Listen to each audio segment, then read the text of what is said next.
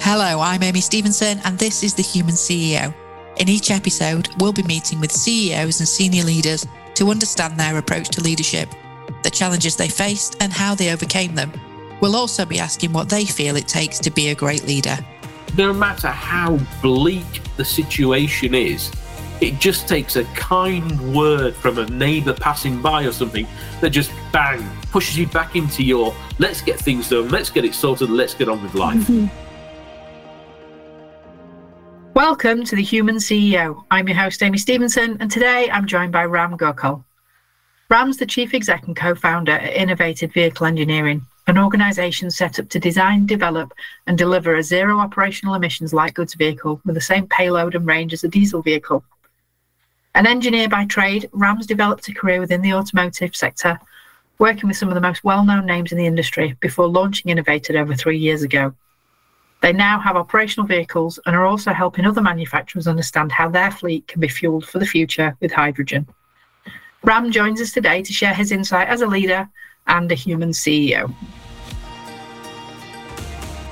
Thank you for joining us today, Ram. It's great to have you with us. It's great to be here, Amy. I'm looking forward to speaking with you. Enjoy talk to. I'm sure you will be. So, first question then, let's get started. Can you tell us a little bit about Innervated Vehicle Engineering, or IVE as it's known in the inner circle?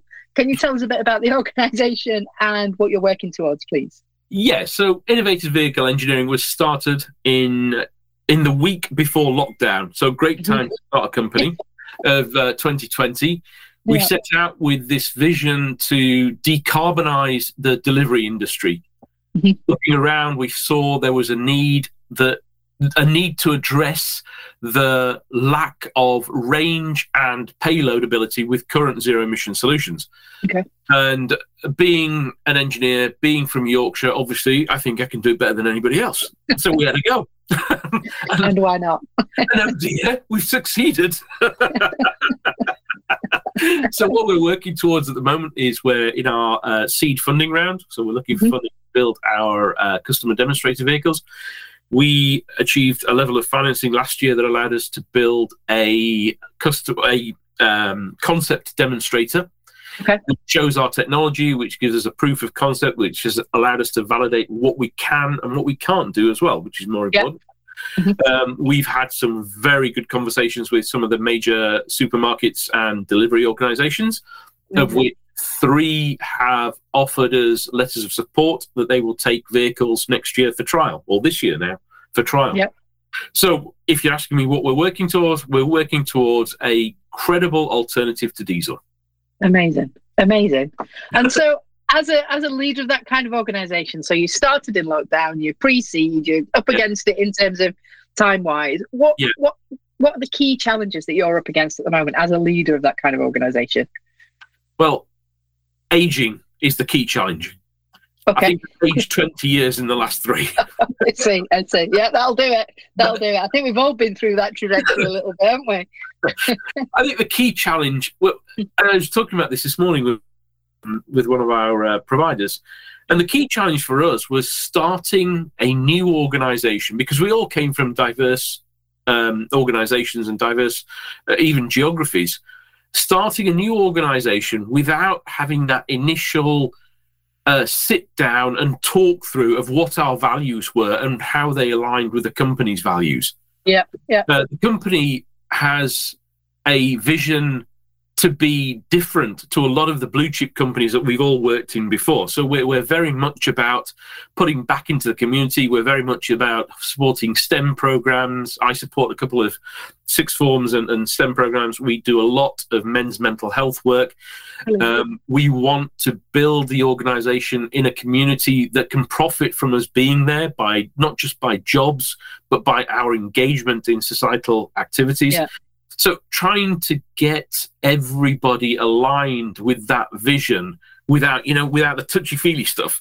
It was really, really, I wouldn't say painful, but was a really difficult thing to do, because as a CEO, you have a drive and a passion to do something, and you need to figure out whether people are saying yes because you're the CEO, or yes because they need the job, or yes because they actually believe in what you're doing.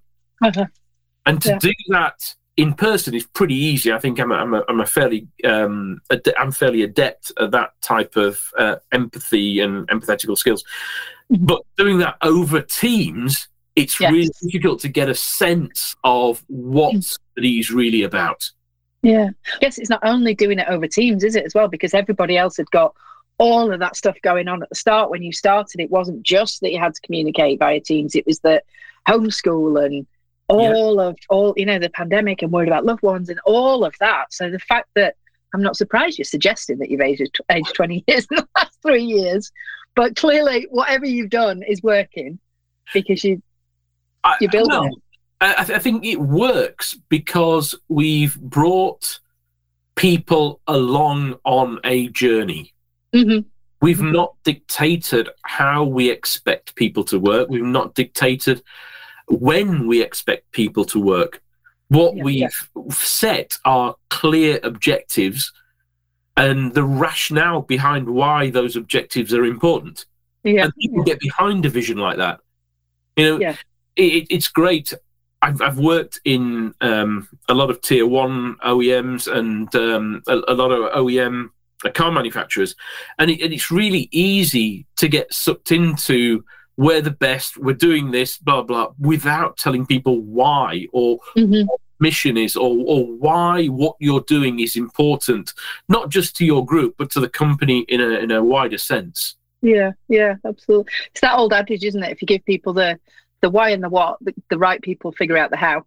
Yeah, no, absolutely. And we've had some stunning results. We have a guy, part of our men's mental health program, we have a guy who had retired, had spent 3 or 4 years at home, was getting under his wife's feet. We talked about what we were doing. He said, "Oh, that sounds really interesting." He's come on board, and he's an ex-service technician or a service group leader for a major tractor manufacturer. And he's been absolutely the best person in the workshop. He comes in, he's had colds, he's had flu, and he nags me the days that he doesn't come in. Can we go? Can we go? Can we go? Because you see there's a level of not just individual, company-wide engagement and responsibility in the mission, in the end goal. And that's what brings you through, isn't it? That's what gets you through the tough days where you've got to get your head down. It gives you a reason to get out of bed in the morning. Yeah. It's really easy. And I was in there. I mean, I've been in the car industry for nearly 30 years, and it was becoming pretty difficult to get out of bed in the morning. Okay. You realize in some organizations that it's just they need that number of people because the algorithm says we need that number of people to do that job. Yeah. I've worked in other organizations where it's been, we need this job done, you go away and figure out how to do it. And that motivated me. Okay. And what we tried to do with IVE is build that level of culture and sense of personal responsibility as part of that culture. Yeah, well, I guess it's had to be built in as well, hasn't it? Because of when you started and the situation that we were in, you had to build it that way. It's great. Successful. And I think you're absolutely right. The whole COVID thing has it's influenced us positively as well as impacted us negatively. It's influenced positively in that we've had that ability to give people their own what's the word I'm looking for? That give people their own drive, their own develop their own muscle memories, develop their own ways of working to figure out how they fit into the organization. And I'm the first to admit it hasn't suited some people, but I would say 90% of the people we started out with are still with us and more come on board. Yeah, and that's okay that it's not for everybody, because that's, as long as you find that out quickly, or you both parties find that out quickly, that's okay. But I think, do you think it helps in driving the culture that your vision is so, I'm going to use the word noble, I'm not sure if that's entirely right, but people can attach their ethical values to driving greener and I guess there's something about being the zeitgeist of the moment, isn't it? It's yes, it's a noble vision, but and I do believe people can get behind it, and people get behind it for different reasons, don't they? I mean, we've got I won't say aged. We've got a non-young part of the organisation that gets behind it because they see it as some sort of recompense for everything they've done in the past. We've got the young part of the organisation that see it as, yes, we need to make things better. We need to do this for the sake of the planet, for the sake of our families, for the sake of the wider society. And I think the ability to elaborate what we're doing and it resonate with people at different points in their career and different points in their life has made it easier for people to get behind. Yeah. And I wonder if, I might be speaking ill of the automotive industry and I don't want to alienate myself entirely, but I wonder if that vision, because you are innovating and you're building something that's greener and cleaner and it's future focused, isn't it? I wonder if there's an element in the automotive industry that you are just putting tyres on the road. I think right. I won't say when I started in the automotive industry, but when I were a lad, as we say in Yorkshire, when I were a lad, there used to be something called a chief engineer. Okay. And a vehicle program lived or died by the chief engineer's decisions. And he was the man in charge, or the lady in charge, or the whoever in charge. And from when I started to today, that level of personal responsibility has been watered down because of control, because of the need for people to feel they're in charge of something. Okay. So a great example is many years ago, vehicle program, chief engineer said, this is what I want to achieve. And his engineering teams went off and came back to him with proposals, or her with proposals of how that was to be achieved. They agreed it as a team and they developed that. Now, because there is a need, in my opinion, again, my opinion, in the automotive industry, as it's grown, as it's gotten more, let's say, more financially controlled rather than technically controlled, there is a need for every engineering decision to be justified in terms of finance. Okay. I don't know whether that is a valid strategy or not. So I'm not making that distinction here. What I am saying is that if you have to justify everything you do every day of your life, it takes the innovation out of what you do because it will go along with the norm. And the most success I've had, I've worked in Fiat Group, I've worked in Iveco, I've worked in GKN. The most success I've had and the projects I've gotten involved with are those orphan projects that nobody wants to deal with. And the reason I've got involved with those is because there's no real oversight. Because, and this is a piece of advice that Fred Bolton, one of my first bosses in GKN, gave me. He said, find the biggest, deepest pile of that you can and jump into it with both feet. Because all you can do is improve the situation. Yeah. You can't make it any worse. And I think that's whether I've jumped into the biggest pile of or not. My whole working life has been that endeavour to make the situation better, be that from a technical point of view, that or a management point of view, or even from a product perspective. And that level of autonomy in decision making is missing in automotive today, and hence we end up with a lot of cookie cutter designs or benchmarking with other vehicles instead of thinking like Renault and Citroën and Peugeot and Fiat used to do in the 70s and 80s, thinking, this is a great product, let's get it out there. Without worrying about what everybody else was doing. Okay. We seem to worry about, well, if we make this decision, company Y isn't doing that, so they're not doing that, so it can't be a good decision, so let's not make that decision. And it's going to be financially impactful.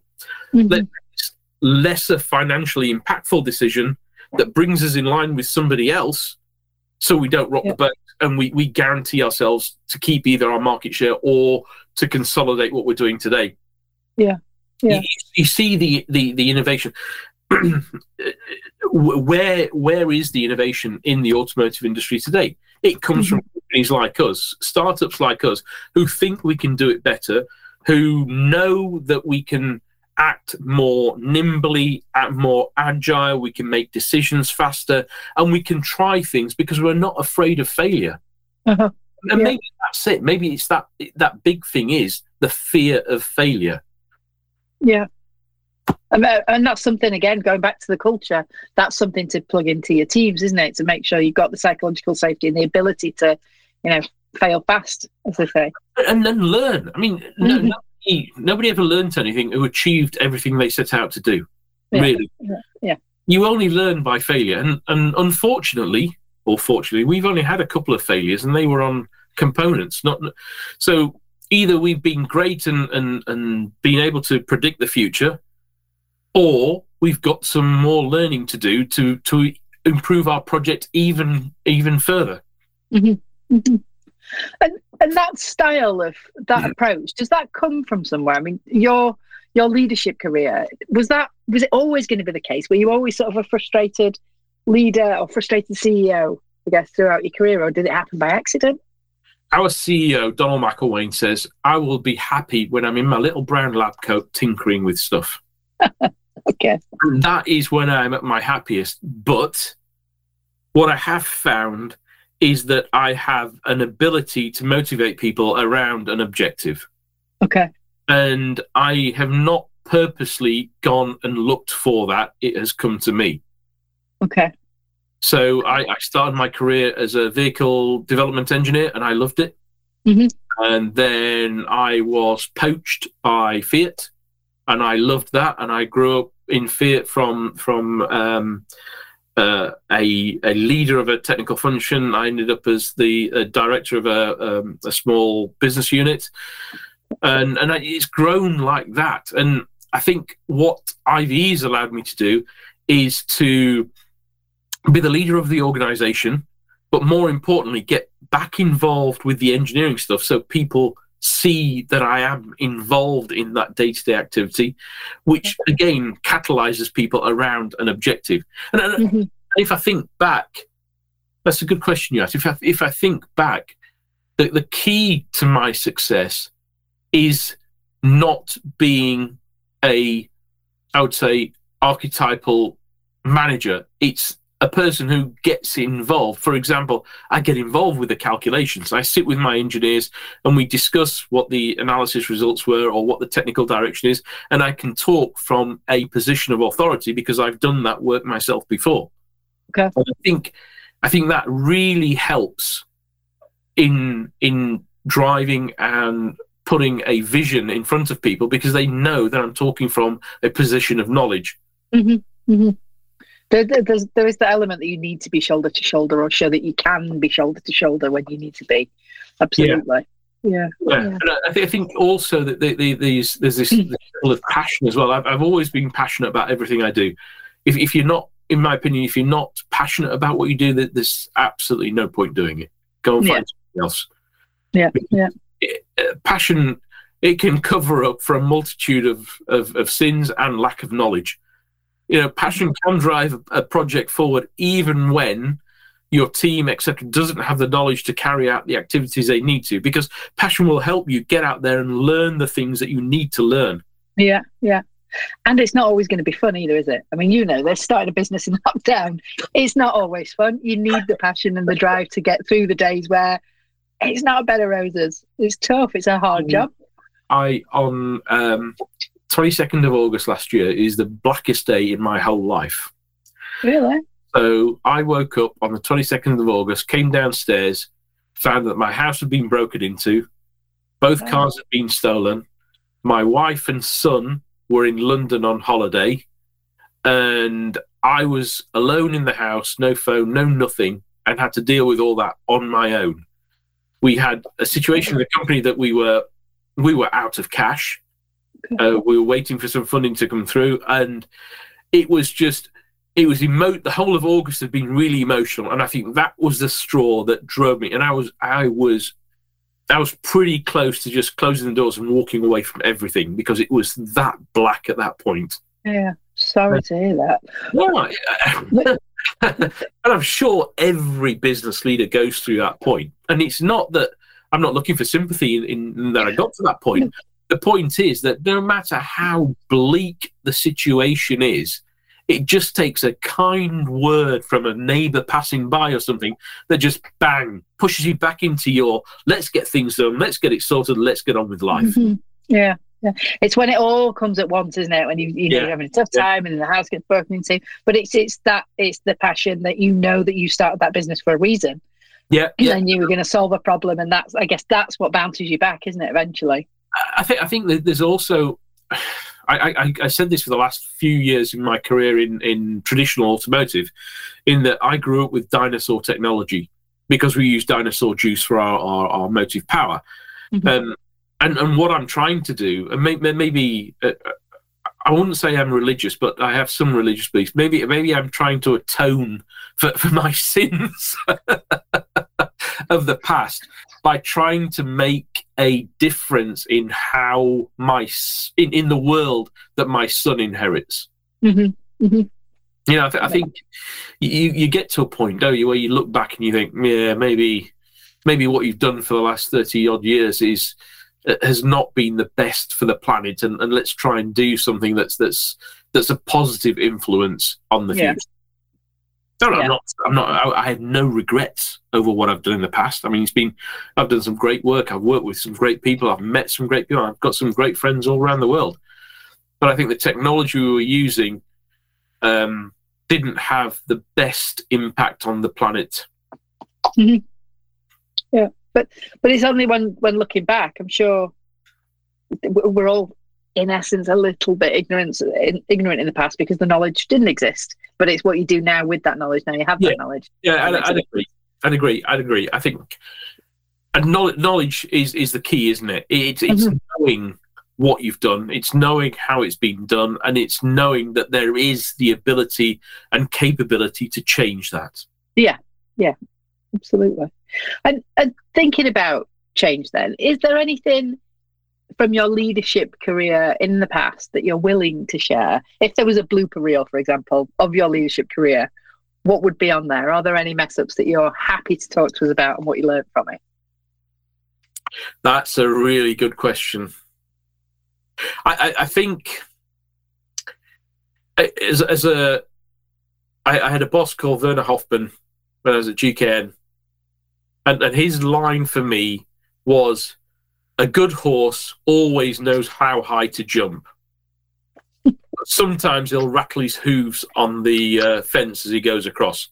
And I think I rattled my hooves on the fence as I went across a lot of the obstacles. I think my biggest problem is that I'm a Yorkshireman. Okay. and I don't suffer fools, or I don't suffer stupidity very easily. Okay. And whilst I wouldn't like to point to any particular instances, there have been instances in my past where I should have taken something as a learning experience rather than make my opinions clear. I think we've maybe all been there as well. There's I don't know whether I can talk about this. I'll try and neutralize it as much as I can. Okay. There was an instance where we were asked to demonstrate some vehicles from a major vehicle manufacturer. Mm-hmm. And I had put in the purchase order. I was a development engineer or chief engineer at the time. I put in the purchase order for these two vehicles from Japan. And the purchase order went to purchasing, was approved, went to finance, and I just expected the vehicles to arrive. A week before this major OEM is due to turn up, 2 weeks before the major OEM is due to turn up on site, I go up to finance to find out where this vehicle order is. And the finance director had refused to process it because I hadn't gone to him personally to ask for. I'd followed the company procedure. I hadn't gone to him personally to ask for approval. And so he took it as a personal insult. So me being a Yorkshireman, had a few words with him, and he said, well, I'm not signing it then. So, again, not wishing to let somebody down, I rang a friend of mine who worked in a motorsport company, who did a lot of work with Japan. These two vehicles were coming from Japan. I said, can you help me out with this? He said, absolutely, Ram, not a problem. We can get these vehicles here in a week. I said, what will it cost? And he gave me a number. I said, okay. He said, how are you going to pay for that? And I had a company Amex card at the time.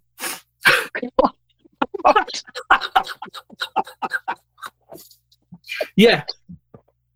So I put the purchase of these two vehicles and the air freight of these two vehicles on my company Amex card. I wouldn't condone anybody to do this, by the way. I would say not. And what was the lesson you learned from that? Well, the vehicles arrived in the morning, and the OEM customer came in the afternoon. We got the vehicles off the transport. We prepped them, PDI'd them, got trade plates on them. The OEM went out, tested them, came back, success. We landed an 8-year supply contract with that OEM on the basis of that activity. So I was hauled up in front of the CEO of the company I was working for, with the finance director and my boss, because I was based in Germany at the time, my boss, Werner Hoffman. And my boss, Werner Hoffman, took all the heat.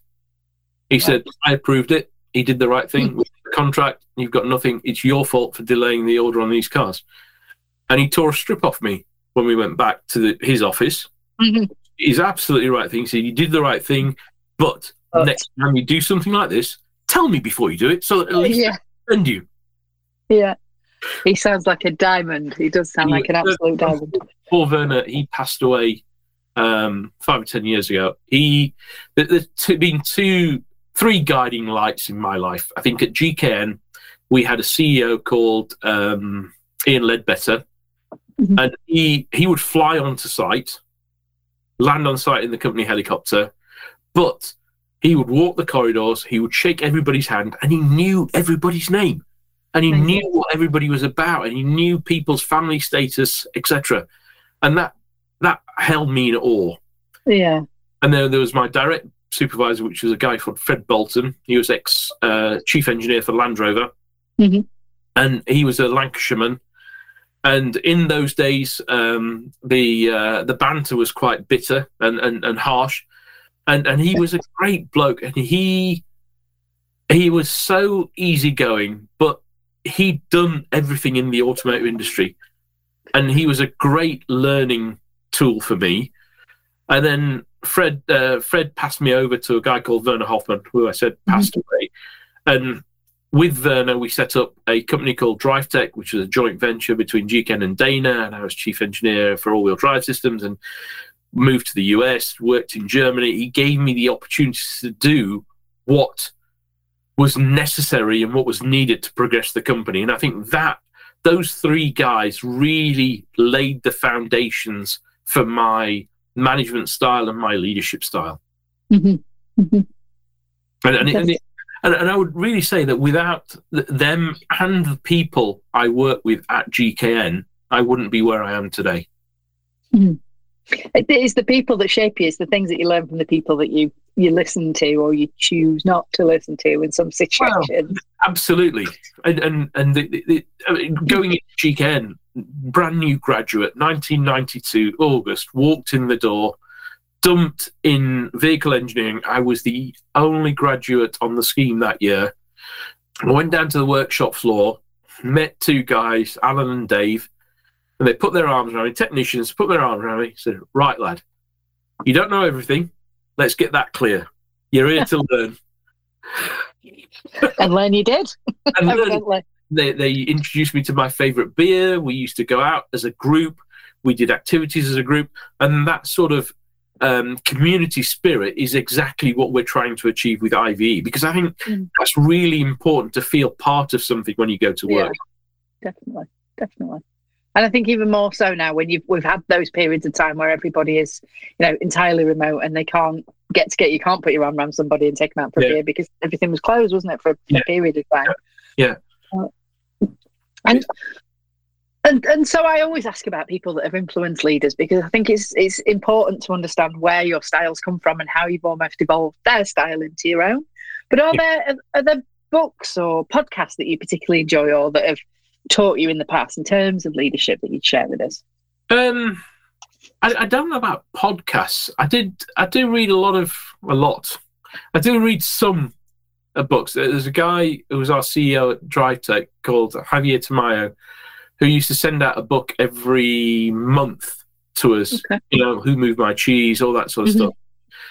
But if you ask me of the key book that I think influences me both technically and management wise, it's the one by Bob Lutz called Guts. Okay. I read that every few years, just to refresh my understanding of Bob. And I met Bob Lutz a couple of times when I worked at GM, and he is exactly that. And if I'm trying to emulate anybody, it's him. Not the negative stuff that he's been involved with recently, but some of his management style, how he drives technology, how he aggregates everybody to the same level. Okay. Nobody's below him, nobody's above him. He talks to everybody as they are the most important person in the room.